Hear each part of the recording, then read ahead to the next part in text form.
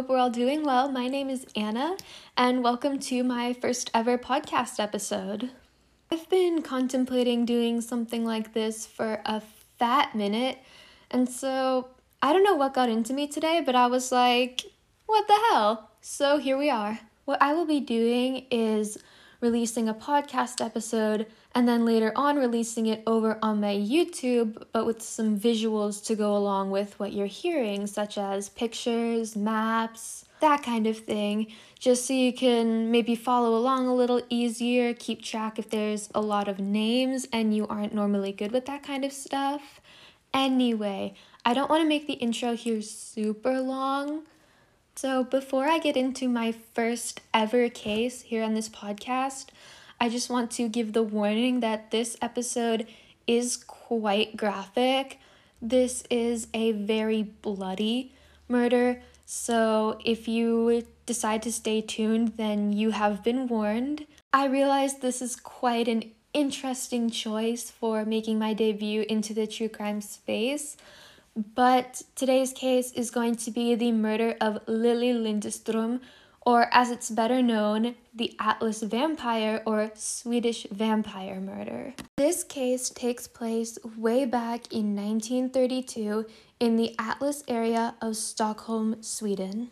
Lili Lindström was born August 29th, 1900, making her a Virgo. She was 31 years old when this case occurred. On April 30th, 1932, so just the beginning of tourist season, Lili had been hanging out with her friend Mimi earlier in the day, and Lili was actually working as a prostitute at the time. So around 7:30 p.m., the phone in her apartment rang, and an unfamiliar man was asking for her. He asked if she was Lili Lindström, and it is believed that he expressed interest in her services, said he was in the area, and asked if she could let him up. Lili actually swung by Mimi's apartment to ask her for a condom. And what's strange is that not long after, like maybe just a few hours, she stopped by again and asked for another condom.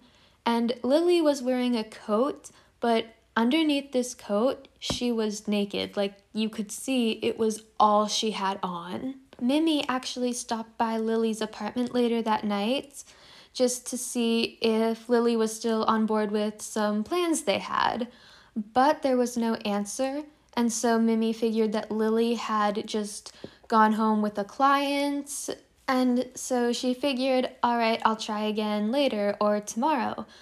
But by May 4th, 1932, Mimi was so worried about Lili that she called police. When police entered Lili's apartment, they found her face down on an ottoman, and her skull had been crushed by 3 blows with a blunt object. Oh, sorry, she was dead, by the way. Her clothes had been neatly folded in a pile next to her. There had been pillows placed neatly around her, and a used condom was sticking out of her anus. Now, if you thought that was creepy, just you wait, because there was a gravy ladle found next to Lili's body, and she had been drained of most, if not all, of her blood. And it appeared that this ladle had been used to drink her blood. There were almost no clues anywhere since her apartment had been meticulously cleaned. Whoever had done this did not want to be caught.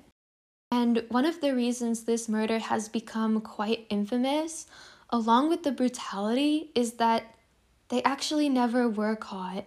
This case remains unsolved. The statute of limitations for this crime actually expired in 1957, 25 years after Lili's murder took place.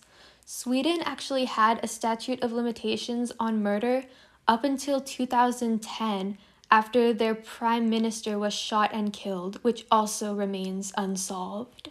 Personally, I was shocked that it took that long for them to take it off, because I don't think murder should have a statute of limitations, because that is just rewarding murderers if they can cover their ass for long enough. Now, since this was, like I said, nearly 100 years ago, there's not a whole lot of information about Lily out there. So as much as I would love to end this by remembering Lily and who she was as a person, I can't really do that because there's just no information on her. I realized this was quite a short episode, but in addition to the lack of information, that's because I am just starting out here, so it might take me a bit to get comfortable with this, find how I want to do this, my style, work on editing, that kind of stuff. So I promise there will be bigger and better episodes in the future if you stick around. If you'd like to keep up with me on any of my other socials, I will leave those linked if you want to go check them out. And that's it for today. Thanks so much for stopping by and hanging out with me. Bye!